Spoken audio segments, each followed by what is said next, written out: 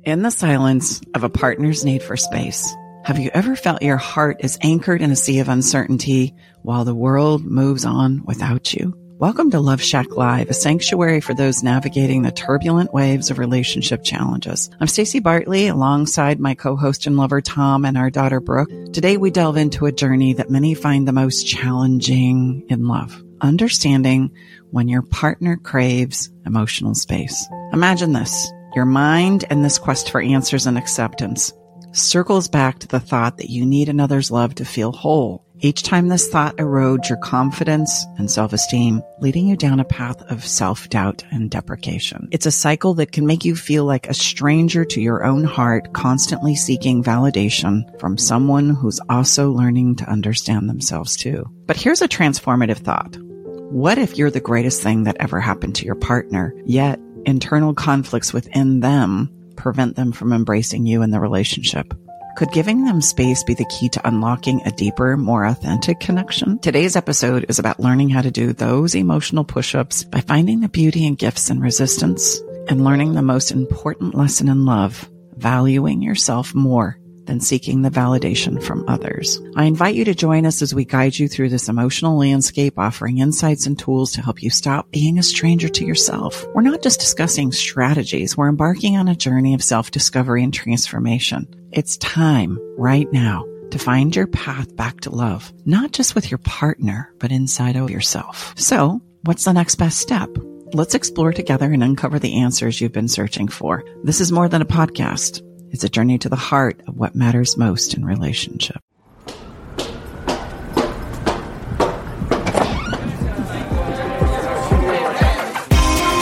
Hey, thank you for coming. Welcome to the Love Shack. So I want to start by sharing a personal story of when I was in this space.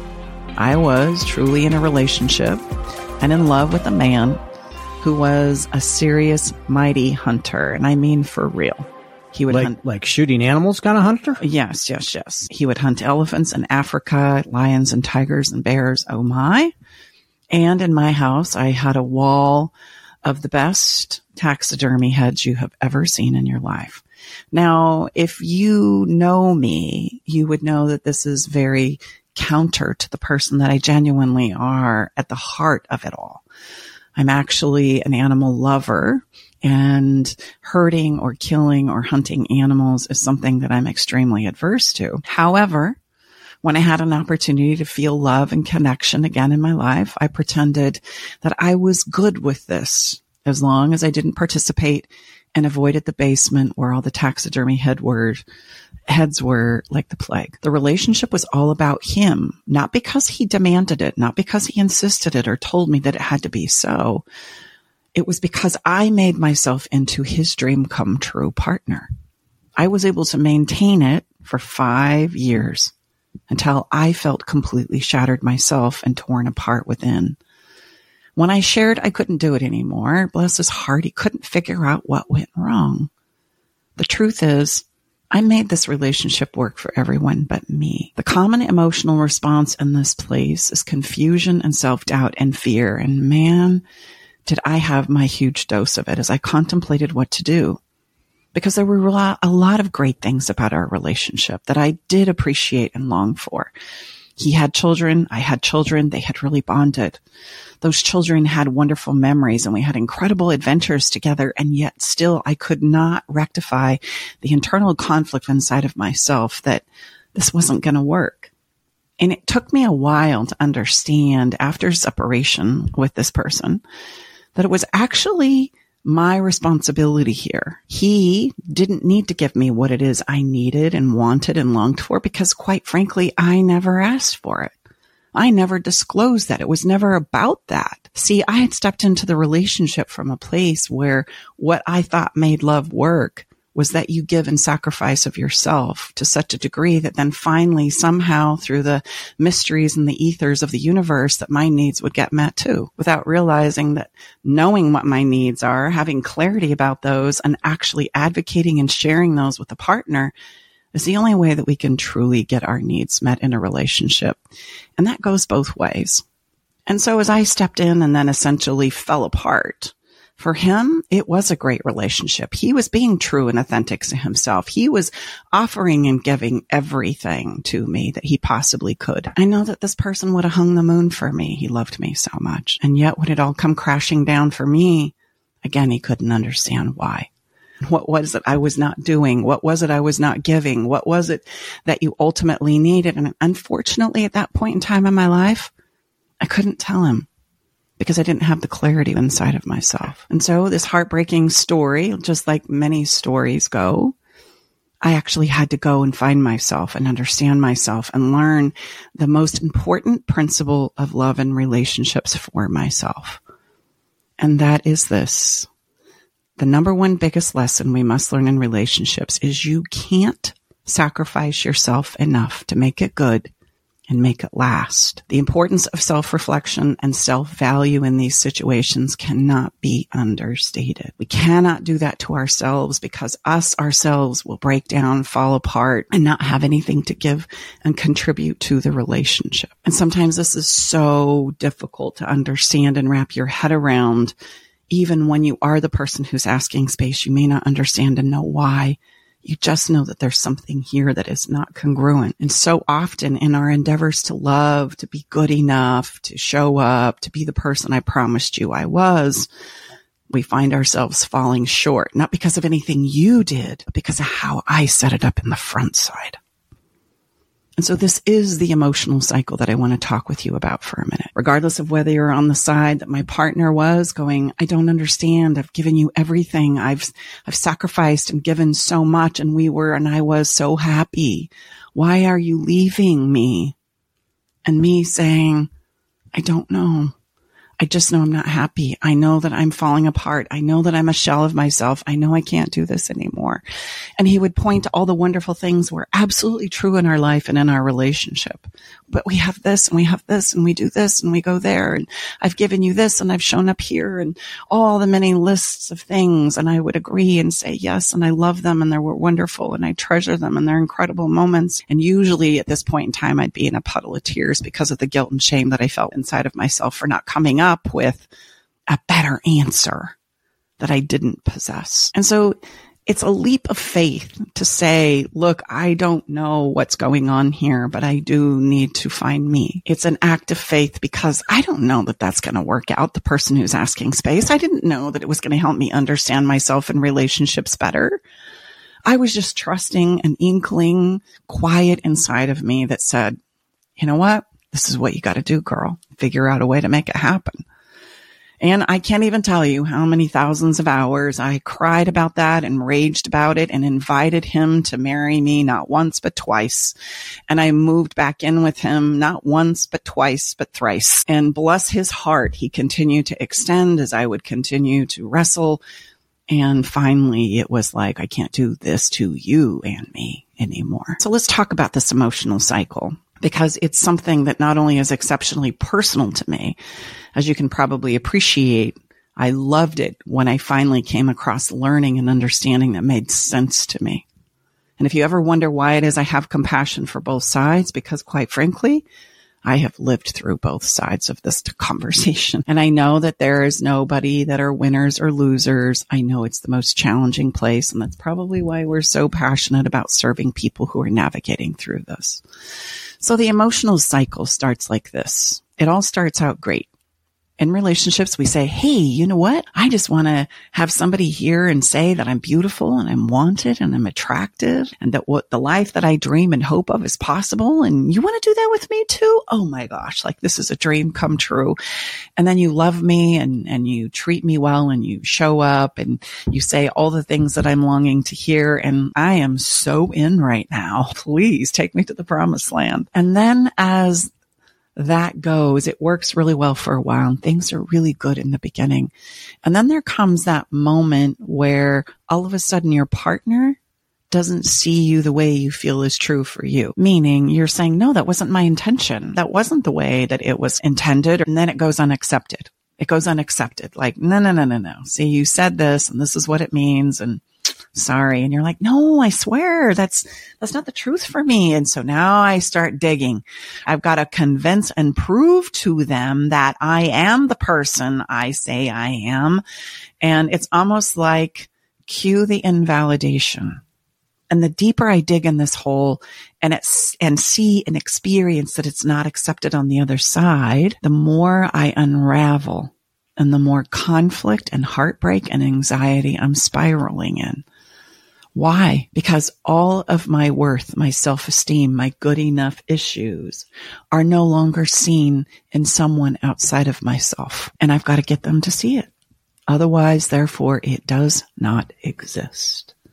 I have to show them all the evidence. I have to have the long explanations. I have to, in an attempt to explain it away, I have to get them to see my side, or otherwise I am, so says me, the terrible, awful, unthoughtful, narcissist person that they're claiming I am. And in this place, there are no winners. This is why I call it the race to the bottom. And in this place, I start to unravel just as fast as they become more and more stuck in their position about their own experience, and I don't understand why.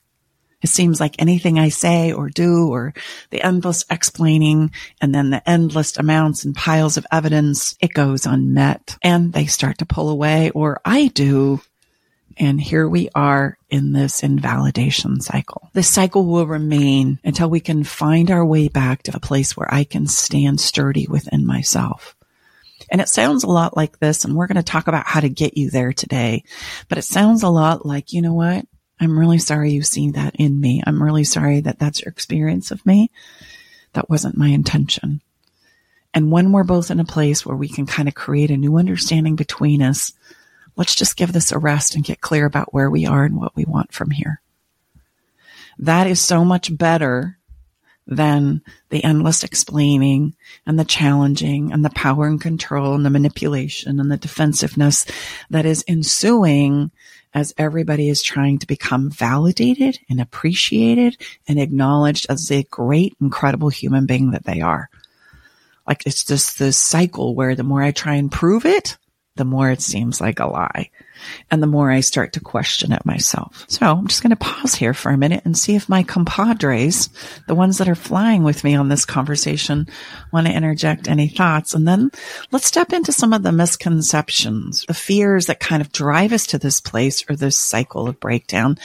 And then ultimately what it is you can do about it, if by chance you're in that cycle now. Well, I want to start off by pointing out to you, the listener, if you didn't catch it, the very essence of the story that Mom to Stacy shared at the beginning of the show was a huge demonstration of what we call self-rejection.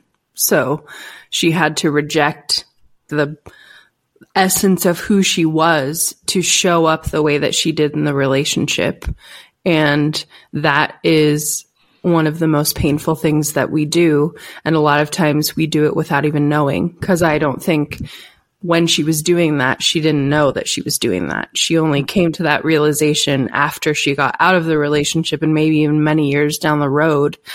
And when we talk about self-rejection, I think a lot of people don't know what it is either. They just accept like, okay, that's a bad thing to do, but they don't realize how it shows up in our lives and how we do it even outside of relationships. We do it in friendships. We do it to fit in. When we're kids, we do it to be cool so that we don't get made fun of. All the thing, like I remember as a kid, for example, I really just wanted to hang out with my friends' parents because I loved having conversations with adults for some reason. I was always an old soul, but I never felt like I could say that because it was dorky. Or I just wanted to stay with my own family because I really love my family and hanging out with them. I wasn't really ever a kid at heart, which kind of is sad. But anyways, that's besides the point. I rejected myself a lot in those years to fit in and be a person that I really wasn't. But I feel like adults looking back can recognize that we did that as teenagers. But I don't think that we recognize that we still do it in so many areas of our lives as adults. And we don't realize how that is chipping away at our relationship with ourselves and our self-esteem and our confidence and knowing who we really are. but we do it so often. And that's really what I got from what you just said. And I just want people to know how harmful and dangerous it is to reject, abandon, all of those things yourself. Mm-hmm. It is. And you know what? At some point in time in our life, it's kind of like almost a rite of passage. We're probably all going to struggle with it at some point, especially the more we care, the more we want to fit in, or sometimes the more trauma that we've had. It can cause me to feel like if I have any kind of a I'm not good enough conversation going on in my head, well, then I make it up that I have to give or extend more of myself in order to be loved, to be beautiful, to be accepted, to be a part of. And these are often the big lessons that we have to learn in our lives about relationships. This was the relationship for me right before I met Tom. Mm-hmm. And I need to say, you're absolutely right, Brookie. This had been a lifelong lesson that I had been literally attempting to learn again and again and again, 7 times prior. 7.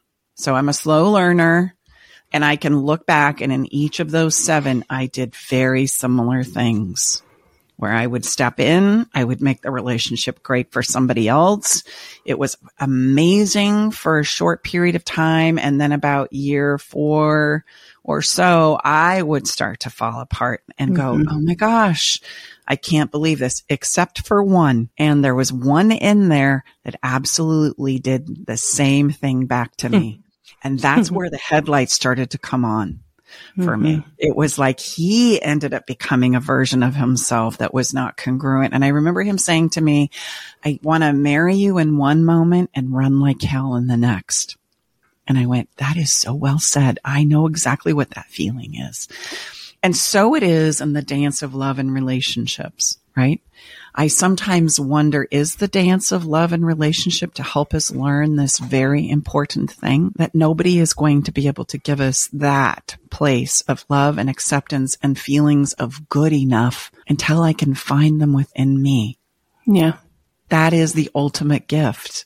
And then the co-creation part is just going to ask us and invite us to go back there again and again and again in the ability to navigate through the inevitable challenges that are going to confront us. And I'm pretty convinced at this moment in time in 2024 that that is the difference maker between being able to navigate long-lasting love. There's an ability for me to go back home to myself and say, well, what do I really need and want out of this? And I can express that. And I can also give that to my partner. What do you need and want out of this? And in that clarity and understanding of both sides emerges the solution that we're looking for. And if I don't have the ability to do that, then there's probably a bit of that. Not probably, there is a lot of self-rejection going on that sometimes we don't see. Stay with us. We'll be right back.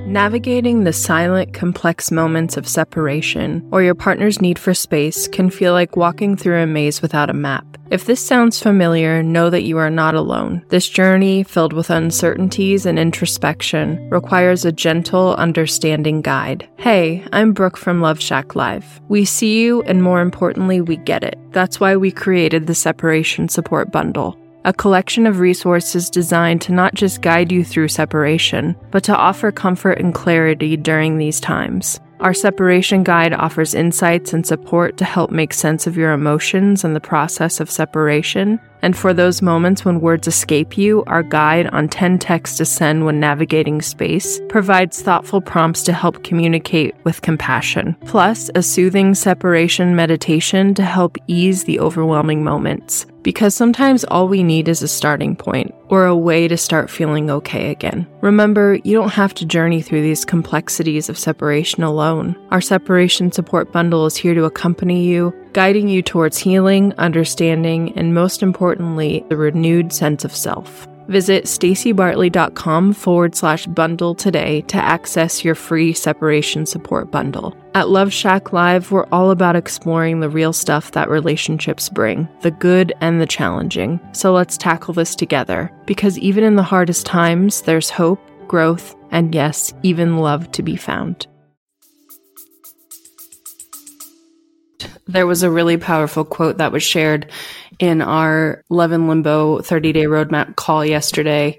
And she said that she heard this quote somewhere: the minute we abandon ourselves is the minute betrayal creeps into relationships.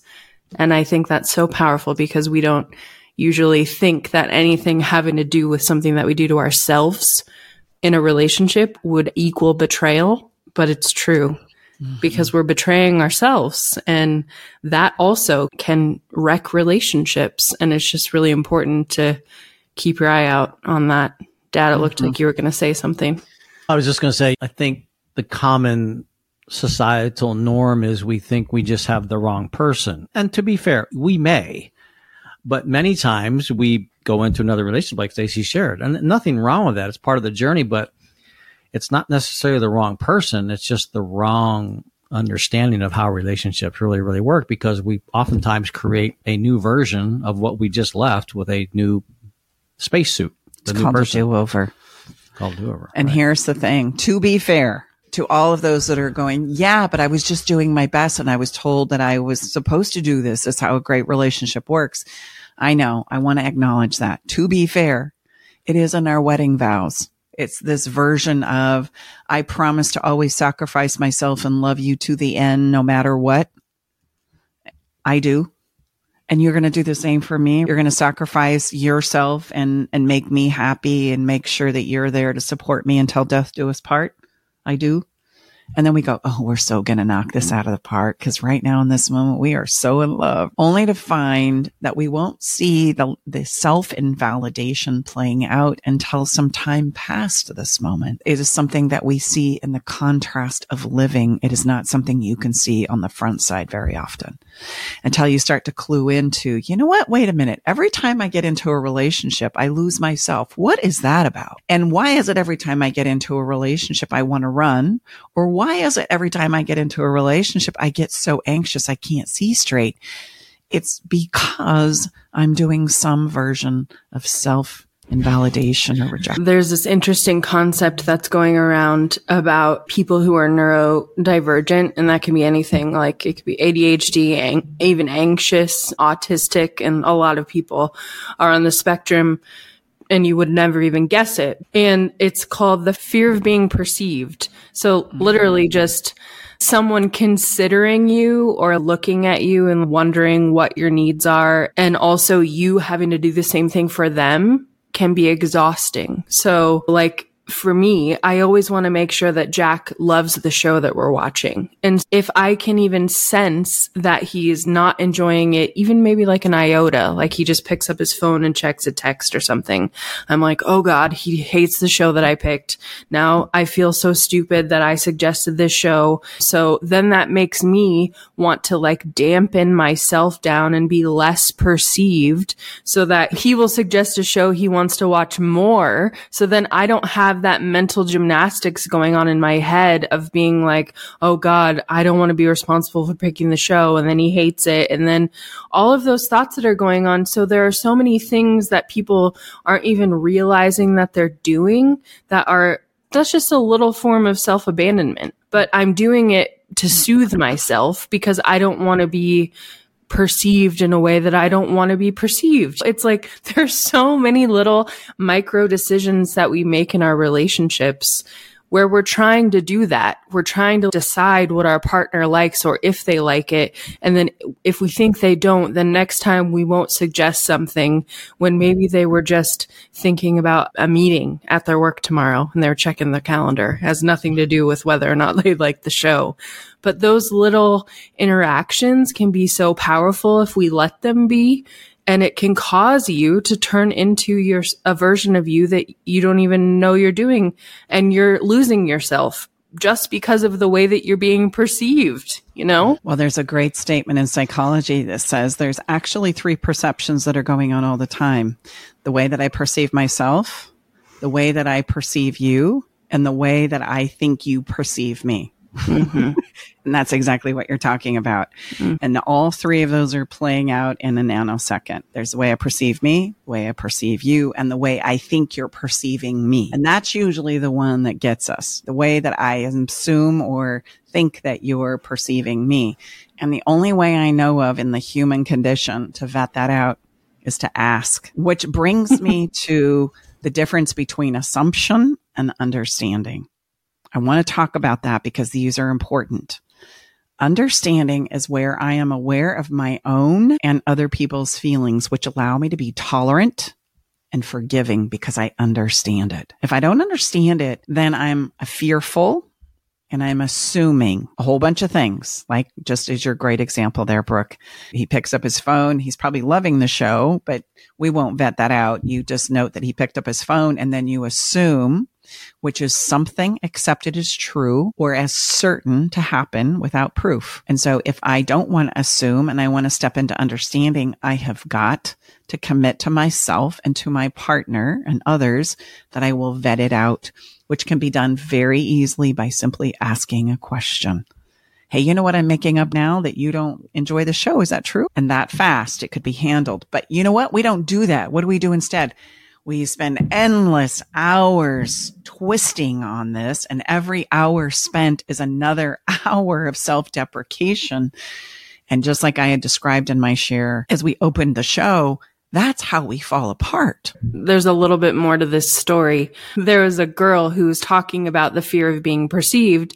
And so she said a lot of people who have this fear or they let it rule their interactions would rather say to a person or their partner or a friend, you always pick the show, and pretend to enjoy a show or watch a show that they don't like just to avoid all of that hullabaloo that we just spoke about. So potentially for the next 30 years of my life, I could tell Jack to always pick a show and lie and say that I love it just so I don't have to do the mental gymnastics of picking a show and wondering if he likes it and constantly looking over at him and being like, is he laughing? I just think that's so interesting that we do that to ourselves. And I know it's so common. And so you're going to commit to the rest of your marriage saying, no, honey, you pick the show because you don't want to have the courage or, deal with the potential blowback of your partner not liking a show, which is really not a high stakes situation. But we do that to ourselves so much. Oh, one time I made dinner and he hated it, so I'm going to let him pick the meal plan forever. It's just so I don't have to deal with that issue. And here's the kicker.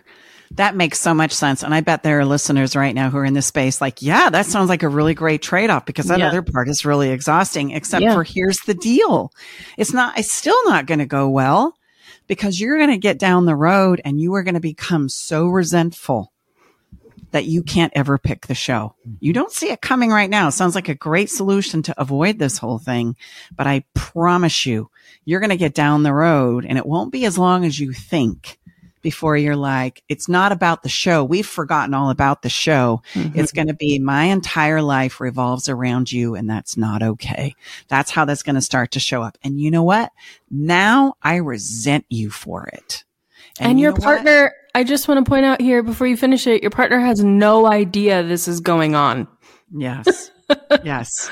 And it's like the more they try and give you at that point in time, the more you're like, oh, and here we go again. It's just all about you. Well, actually, you've made it all about them, just like I did on the front side. Yep. It was about the setup.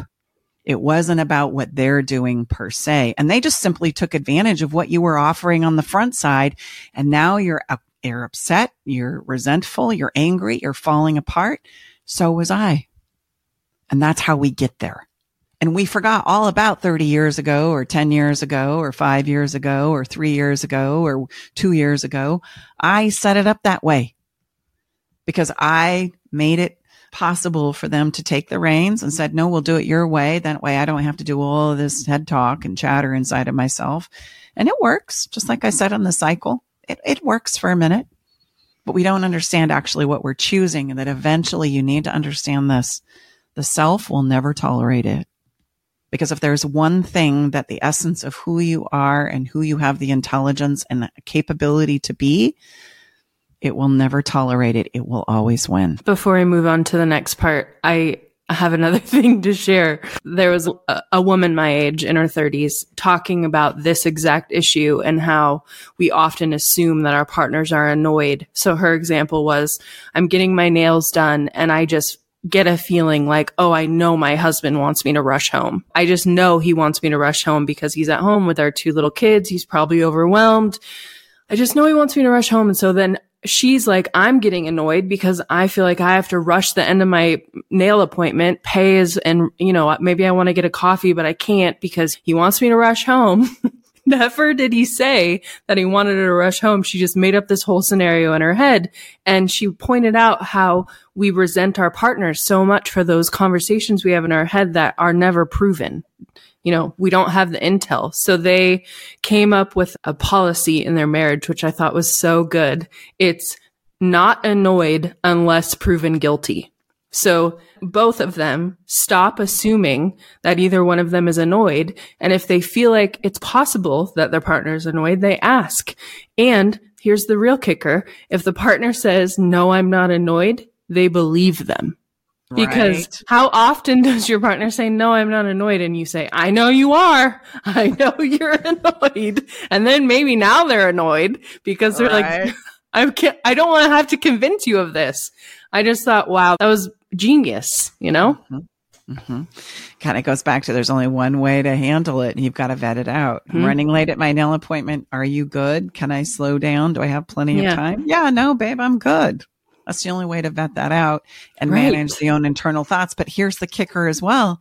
You got to know to ask the question and not just react and respond to the emotions that you're feeling as though they're valid and true. So those are all really great examples. And some of the ideas when we're in the space of separation that we can buy into that can get the better of us are some of these misconceptions that are based in fear, where I feel like I'm fake and disconnected, but I don't want him to leave. That's kind of a catch-22. I know I'm not showing up and feeling connected to you, but please don't leave me. That's kind of like we used to do when we were in junior high and high school, where it said, I don't like you and you're not really my friend, but I would be crushed if you told me I wasn't your friend. And we need to think about these things.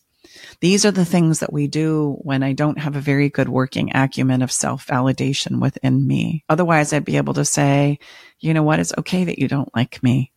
I can let that go because I'm good as I am. I don't need you to like me to be okay. It's good. Tell me how you're feeling. And it's only from this place I want to point out that we can have honest conversations about what it is we're really experiencing. Otherwise, we're dancing in this illusion that is so very common in relationships. It's like there's a lot going on, but nobody's talking about it. So we just pretend, kind of like I did. Oh my gosh, the animal rights activist has got a trophy head of animals, like a complete museum in her basement that I'm embarrassed to even let people see because it's so counter to who I am. And I have all kinds of narratives and stories to justify it. Not only that, my household income is contributing to somebody going out and participating in this. Like, that's going to create a conflict. And then there's the conflict of how does this trickle down to my sons and my daughters? And then there's the conflict of, but I justify it because of all the good things that are going on. And those things we're going to pay for later. It's like little problem now, big problem later, you choose. And so we live in these places of illusion. And one of the most common one in this place of separation is if they'll simply come home, it's going to be fine. My biggest problem is that they're gone and the separation is happening. Well, wait a minute. We forget all about, like we've already touched on here, what led us to the separation in the first place. And the person who asks for separation is usually the person who's kind of deemed the problem. Because how dare you step outside the illusion of what it is we're creating here? Because there's a lot of good here that works. And how dare you get to a place where you can't do it anymore? Let me play devil's advocate, though, because in other episodes we've said just because your partner asks for space of separation does not mean that it's over. But yet you just said that, so are we playing both sides of the aisle, so to speak? No. I mean, when somebody asks for space, there's a lot to be learned and uncovered there. And that's the position we hold in all of these episodes. Initially, it feels like you're violating or betraying me or leaving me behind or discarding me or I'm, cast aside and not good enough, especially when I'm coming from that good enough conversation. And what's happening here is we all need to find a place within ourselves so that we can co-create in a better way going forward. Otherwise, what's going to happen is you're going to come home and whatever it is I'm doing that got you to come home, I'm going to need to continue to do. As Brooke was saying, 30 years of letting you choose the movie seems innocent, seems like no big deal, until it starts playing out day after day after day. And that leads very much into, here we go again. I'm negating myself. I'm not happy. Now I'm angry and resentful, and I don't know why. And it's because I've given you the permission to rule my life from a good place, but that one's going to always catch up to me. I think another answer to your question, Dad, is I know people listen to these episodes to get hope, which I hope they get from the episodes. But there are some relationships that won't be able to recover from space, and there are some that will. And it doesn't really depend on whether or not the person comes home. It depends on whether or not both people can learn how to come back to themselves and talk about the things that led to them abandoning themselves and becoming burnt out in the first place. And then how good are they going to be at ramping up with skills that we can then use to teach my partner how to love me best, because I have that clarity and understanding within me. I just want to point out that that's not even possible to step out of illusion if I don't even have that working acumen inside of myself. As I say often, I've got to be able to translate my own thoughts, feelings, and emotions into a language that first I can understand. That's the only way I know of in this moment that I'm not going to be able to react and respond instead. And I then have to muster up the courage and the value and the appreciation that that is okay to feel the way I feel and think the way I think, so much so that I'm going to be able to not only disclose it, but advocate for it. And that's a whole nother level of like valuing myself, appreciating myself. And that's a journey. That's a journey that of relationships help us embark on. And a small example, I think sometimes we say things and we just assume that everybody knows what we're talking about, like permission and safety for your partner to feel the way they feel. An example that I mentioned of the couple who agreed to assume they were not annoyed unless proven guilty was, if my partner says, no, I'm not annoyed, you believe them. But on the other hand, if they say, yes, I am annoyed, and yes, it's you who made me annoyed, then you have to be okay with that. You ask the question, are you annoyed? And they say yes. And you say, why? And they say, it's because you did this thing. You can't then explode on them. You can't then say, I can't believe that little thing I did made you annoyed, and then you ignored me for the whole day. And now when I ask you if you're annoyed and you say yes, and you tell me why, I can't believe it. That is the opposite of creating emotional safety. And just to explain a little further, it's because it removes the permission for your partner to tell you how they feel, because they know they're going to be met with that big explosion. So you have to see that is the opposite of what you're wanting to create in relationships. I get why you feel that way, because you want to defend yourself and you want to say, no, that's not what I meant, or all of those things. But in that moment, that's not what you need to be doing. You need to listen and allow your partner to tell you why they're annoyed. Then after that, you could say, hey, could I explain where I was coming from and why I didn't want you to feel annoyed? Sure, have that conversation. But you have to have the baseline emotional safety and permission for you both to be able to say those things, because otherwise you don't have a relationship. Well, and here's the thing, and I love that you brought that point up. If somebody says, are you annoyed? Just be honest with me. Tell me the truth. Then, as Brooke said, you've got to be willing to hear the answer. And they say, yes, yeah, actually, I kind of am annoyed. And then you say, help me understand how I have annoyed you. How does this show up for you? And in that question being asked, it's going to help us see the triggers within all of us that have gotten pushed, and most of them you're going to find you're not responsible for. Yeah. That's the funny part. Oh, wow. I see. I couldn't have done anything with that. And I now understand why you got fired off. I get right. it. That it brings us ironically closer together.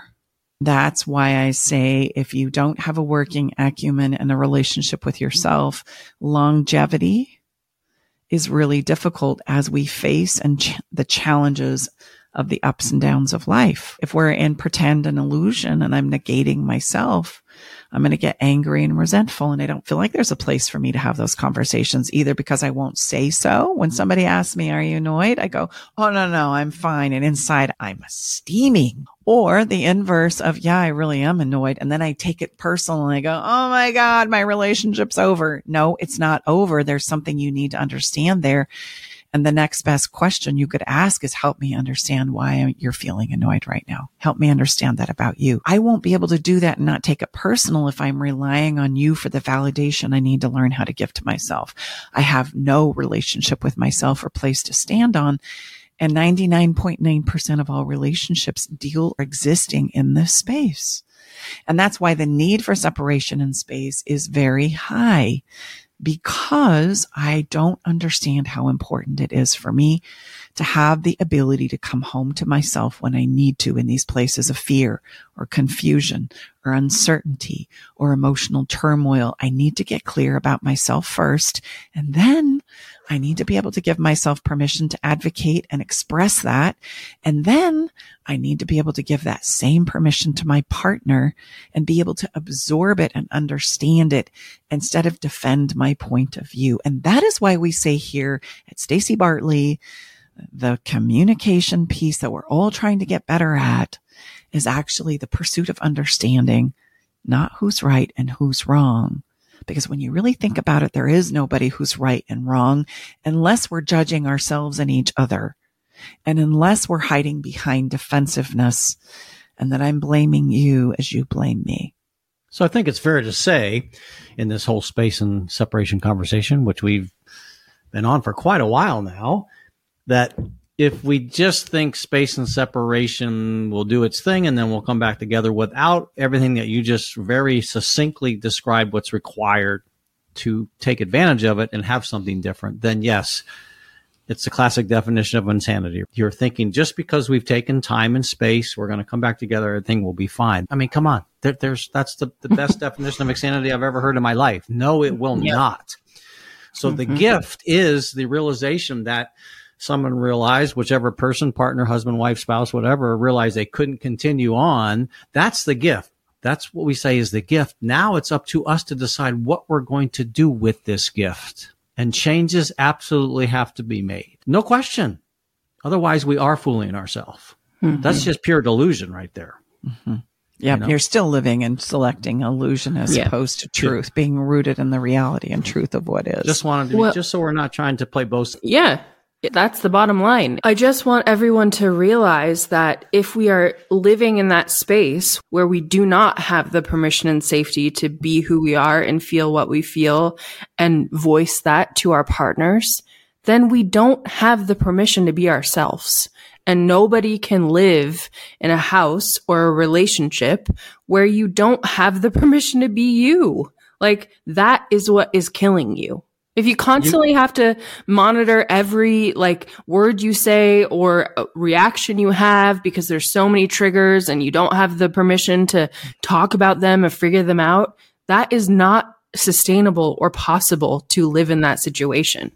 Well, I think to be fair, there are a certain number of couples that are living in that place, and it's very difficult. And they're wondering why they're breaking down and why it sucks so much. That's why, because you simply don't have the permission to be you, which should be a very fundamental, basic thing that you're allowed to be in your relationship. But we put ourselves in these places where we really cannot, and that's not sustainable. It's a very different era now. We can cheat on many women out-earn men now. So, I mean, there's just many reasons why it's a different game. It is. I just want to point out, too, that even though I may want to have permission to feel the way I feel and think the way I think, and I might be fighting for this on my relationship, remember the other side of that.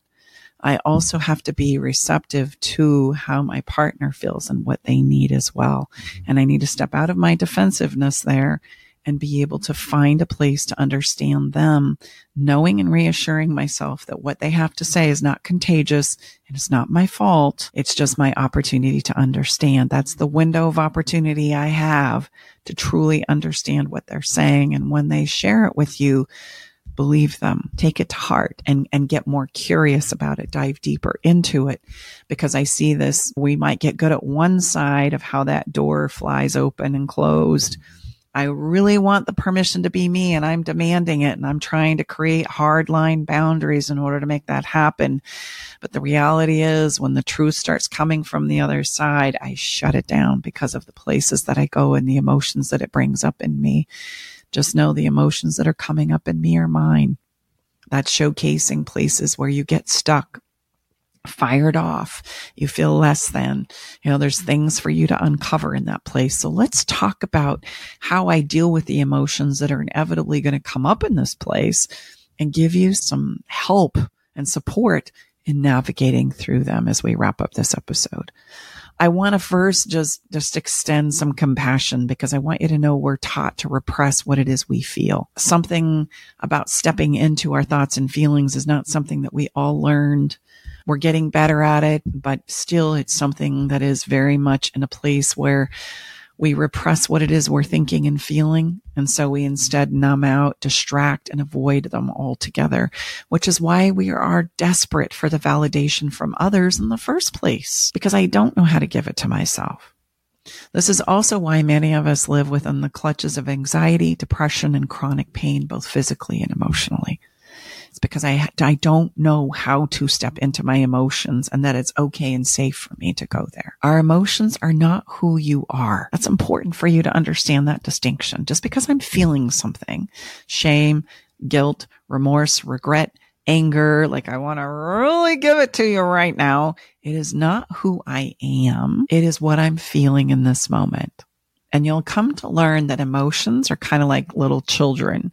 They want your attention right now, and then they flit off and they change into something else. They are too our internal guidance system. And that's an important message. They have important messages for you, and they're needing to be understood, questioned, and then allowed to flow through you. Otherwise, they get all hung up and bottled up in there. And I call that emotional constipation, which, by the way, is a real thing. As our internal world, we really do shape our realities from the emotions that I experience. And so it's important that we understand how to do that emotional digestion that works like this. The first thing I'm going to encourage you to do is name your emotions. Why? Because this separates them from you. It's just a feeling I'm having. It's not who I am. That's important.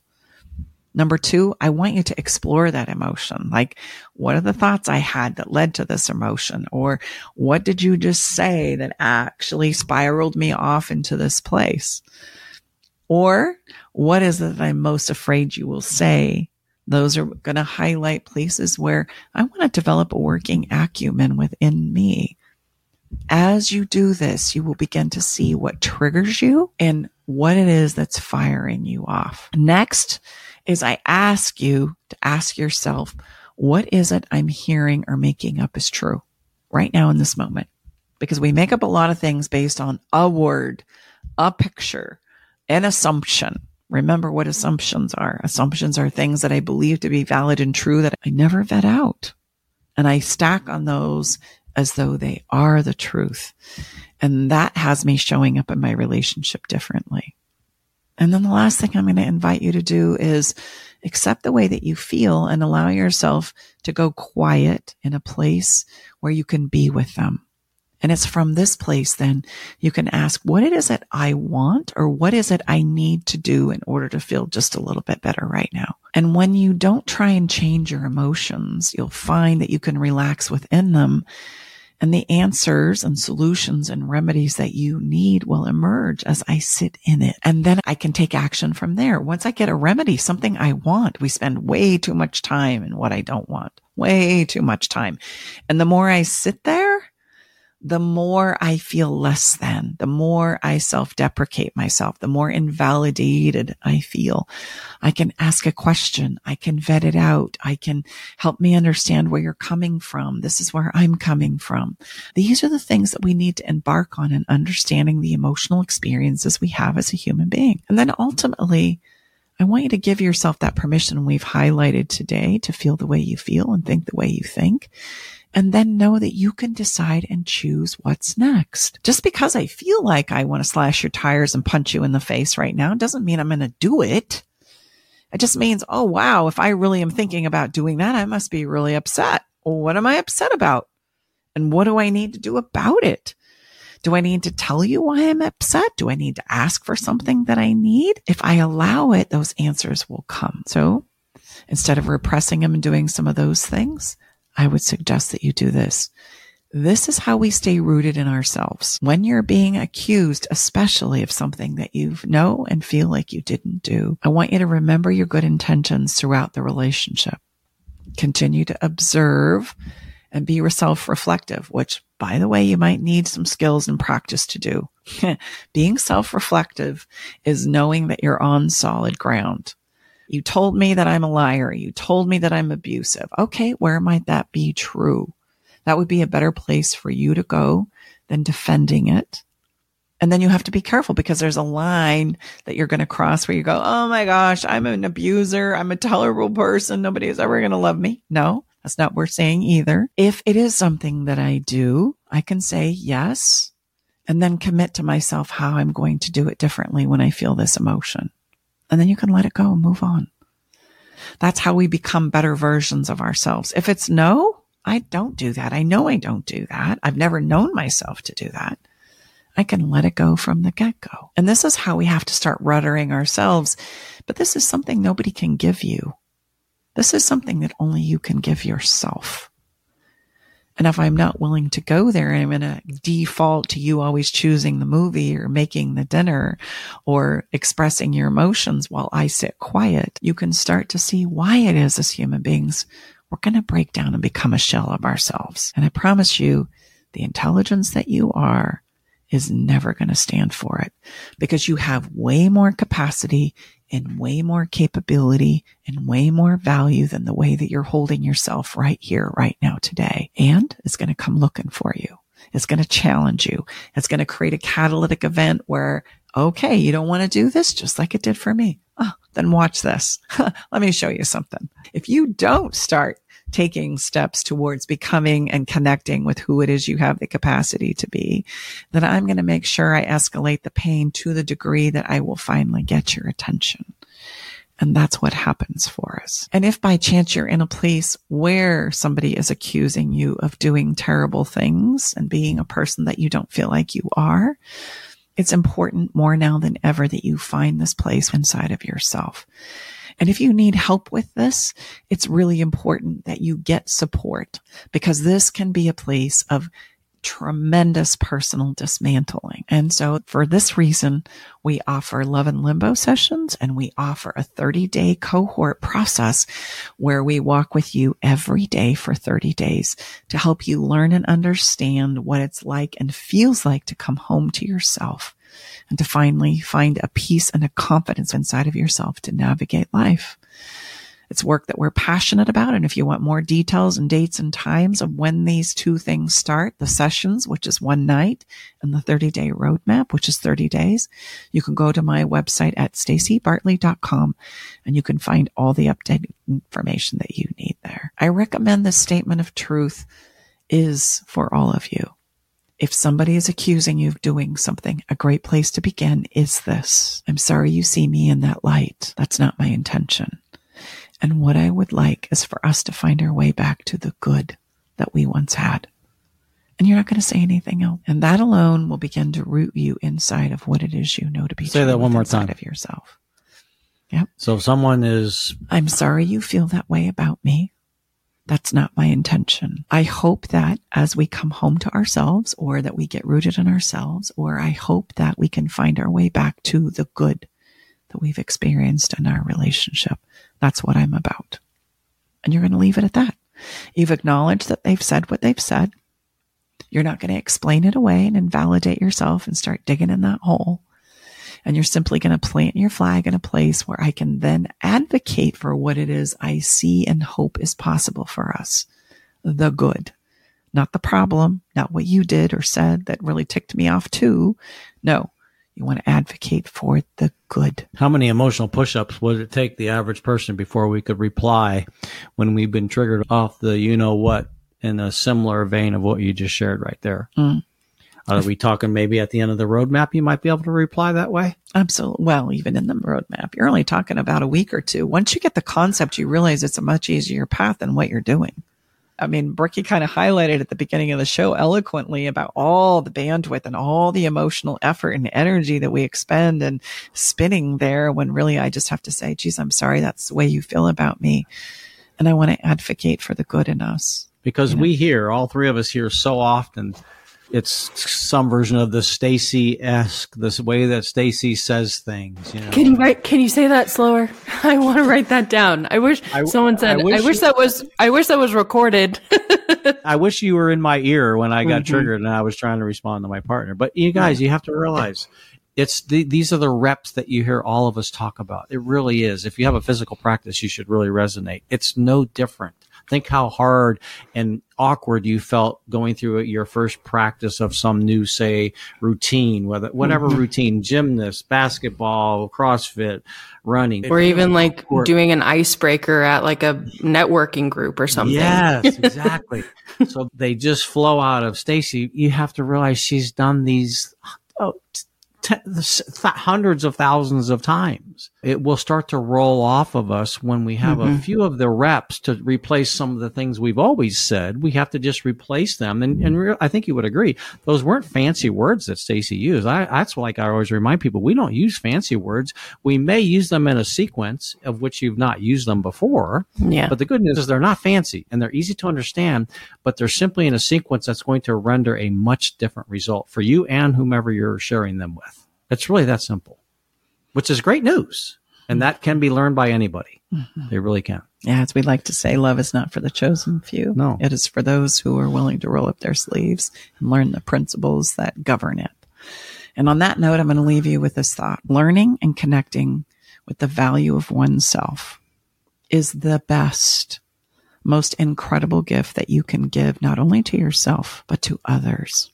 Because it is from this place that you're going to be able to express how you feel and allow someone to do the same.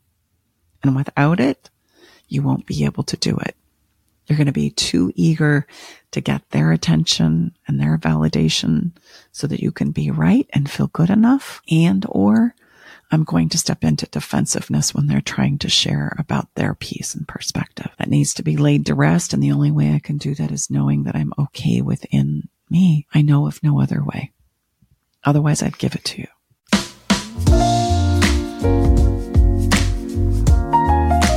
So let's step into a little bit of fun. I had this actually suggested by one of our road mappers who I was delighted at their share, where they said, I used to walk around the world and I used to see all the darkness and the lack of love and connection and everything that seemed scary to me. And then I decided to challenge myself. And instead, when I walked around those same places, look for evidence of love and goodness and kindness and empathy. And what she shared with us was lots of sidewalk art that she was finding as she was looking for different things. And there was beautiful hearts on the walls and sidewalks and messages of empathy and cheer and kindness. And she took some pictures of that and shared it with us in our roadmap, which was so incredible. And I want to give that to you as our follow the fun this week is step out into your own community with different eyes. And I promise you what you're going to find are different things. What if you were to step out and find love in the world, connection, kindness, compassion? In fact, you're earnestly searching for it, just like you would search for your keys. I'm just sure it's here. Now let me go find them. And you know what? I promise you will. And when you do, I want to encourage you to email us, reach out to us either through our website or at love@staceybartley.com and share with us what you saw. And I promise we'll post it. We'll talk about it. We'll share it. Because as we look for the things that we think we're going to see, we generally find them. That reminds me of my grandma Sue, my dad's mom. I always remember she said two things. One was she loved to pay for the people behind her at tolls. And so I love doing that too. And number two is she said when she was driving as a passenger and she would remember it, she would always visualize beautiful pink ribbons of love flowing out of her car and going into the world. And I think that's another thing we can do. We can send love out to people that we know need it, especially right now in the world. Absolutely. And you know what? I believe and know it makes a difference. You know, I can't tell you how many times I've done that. And then I get a call from the person that I'm thinking about. It's amazing how that works. The song selected for today is Celine Dion. It's All Coming Back to Me. Oh, man, and this is an old song, My but it's a gosh, song yes, about it is. how she was bitter when things went awry in her relationship life and how she decided to cast it all aside as terrible and awful and tragic and traumatic. And then the song circles back to, I'm coming home and I'm coming back to me now because I'm remembering, no, there were good things and wonderful moments and things that I cherished. And I'm starting to remember the best parts of me, and I'm starting to remember the best parts of us. It's a beautiful song, an oldie but a goodie. I think it very much speaks to the heart of what it is we're trying to communicate with you today. Is this tough and hard? Hell yes, it is. I don't negate that. Is there a better way through it? Yes. And that better way is finding a place within you that feels good and true and right. And remember, you are good enough regardless of the things that you've done. Why? Because you can always become a better version of yourself each and every day. And I would just add, remember, we're not at all saying that potentially this is not going to work, but a better you is absolutely going to make a better relationship. There's no question about it. That's why it's really a win-win. It's a better you, a better version of yourself. However this goes is going to go better than how you were probably originally going to step into this place. And Dad, I know you're saying that because a lot of people think, well, I can tell my relationship isn't going to work, so why the hell am I going to sign up for the roadmap or come to a love and limbo session if it's just going down the drain? Because of what Dad just said. If you don't, you're going to end up in a very similar relationship with a different person because you are bringing you to the table. And if you don't work on the things that cause a problem in your current relationship, they're going to show up in your next one. Hey, you know what, babe? What if when I came out of my relationship with Troy, I decided that I was done and that I was just this not good enough person and version? And what would have happened if I would have just begged you to please love me and accept me and take me in? And It'd have been a very short courtship. Wasn't looking for a project. When I made the most difficult decisions, I share often on my clarity calls to when Brooke's mom and I decided we weren't going to stay together, husband and wife, I said, look, I want to have someone that really, really understands what it is I'm after, what she's after, and let's see how good we can create something. Like two people that have spent a lot of time understanding who they are and committed to their best version of themselves. And then from that place, what would be possible? Mm-hmm. And I feel like, and as I look back, especially, I've learned so much since then, but in that moment, I was very confident inside of myself that I was very clear about what I was okay with and not okay with at that point in time in my life. Me too. Which I just find interesting. Me too. Yeah. Well, and I just want to point out, Mom too is joking about that, but it also is extremely true that a lot of us do come out of relationships battered and broken and feel like we're never going to love again. And we do believe that about ourselves. But what we don't realize is that we are asking our partners most of the time to pick us up and make us whole again. And that is a project, and it's an impossible project. So you're going into the relationship sabotaging it on the front end without even realizing it. So why wouldn't you want to take the time to make yourself whole again so that you could have the best possible relationship that could be? I think a lot of times we believe we're not worth it. We only believe we're worth it if we have a partner. Mm-hmm. Somebody that is going to accept me if I can pull it together. And I just want to say, I know these always spiral thoughts, but yeah, it is others who very often inspire us to address things inside of ourselves. If it's just about me doing it for me, well, then that's not as attractive. But if you tell me I get to have that, then okay, I'm in. And that's why often we'll do it for others or the potential possibility of creating a relationship with somebody else. But if that goes away, then I don't have any more motivation to do it for me. And I'm going to say in this moment, come on. Do it for you. Value yourself. Yes. For maybe the first time in your whole life, for goodness sakes, do it for yourself. Let the motivation come from that place, and I promise it will change your life. No doubt about it. Yeah. And if you need some support, this is exactly what we're doing. We're going through a great first cohort of 2024. If you're listening live, our next one is February 25th as a kickoff call. So we're going to have them throughout the year right now. Yeah. So we're going to have them throughout the year. So if you have a time and place where you feel like you've got the space to kind of roll up your sleeves and do a deep dive into you, we'd love to have you join us. And if you want to put a toe in the water in regards to what that's all about, what that looks like, you can always sign up for a session for one evening to explore it. All right. That's a wrap for today. Thanks for being here. I know this was a big conversation. I think in listening to us, you've probably done about 50 burpees. It's a tough one to wrap our head around sometimes, and it's going to bring some things to light that maybe are difficult to see. And it does take a lot of courage to start going, oh yeah, I do that. Oh yeah. Or I've been there. I've done that too. But you know what? I want you to know that's how we get better. That's exactly how we get better. And you know what? There's nothing more beautiful than you becoming you. And how do we get there? Step by step. There's no race. There's always time. There's plenty of opportunities to practice and create do-overs. You don't have to have this all figured out today. You just need to decide, I'm going to take the first step, and the rest will take care of itself. So send you off with tons of love and a big squeeze through the universe. Thanks for being here and listening. And we look forward to being back here with you next week for another episode of Love Shack Live. Bye-bye for now.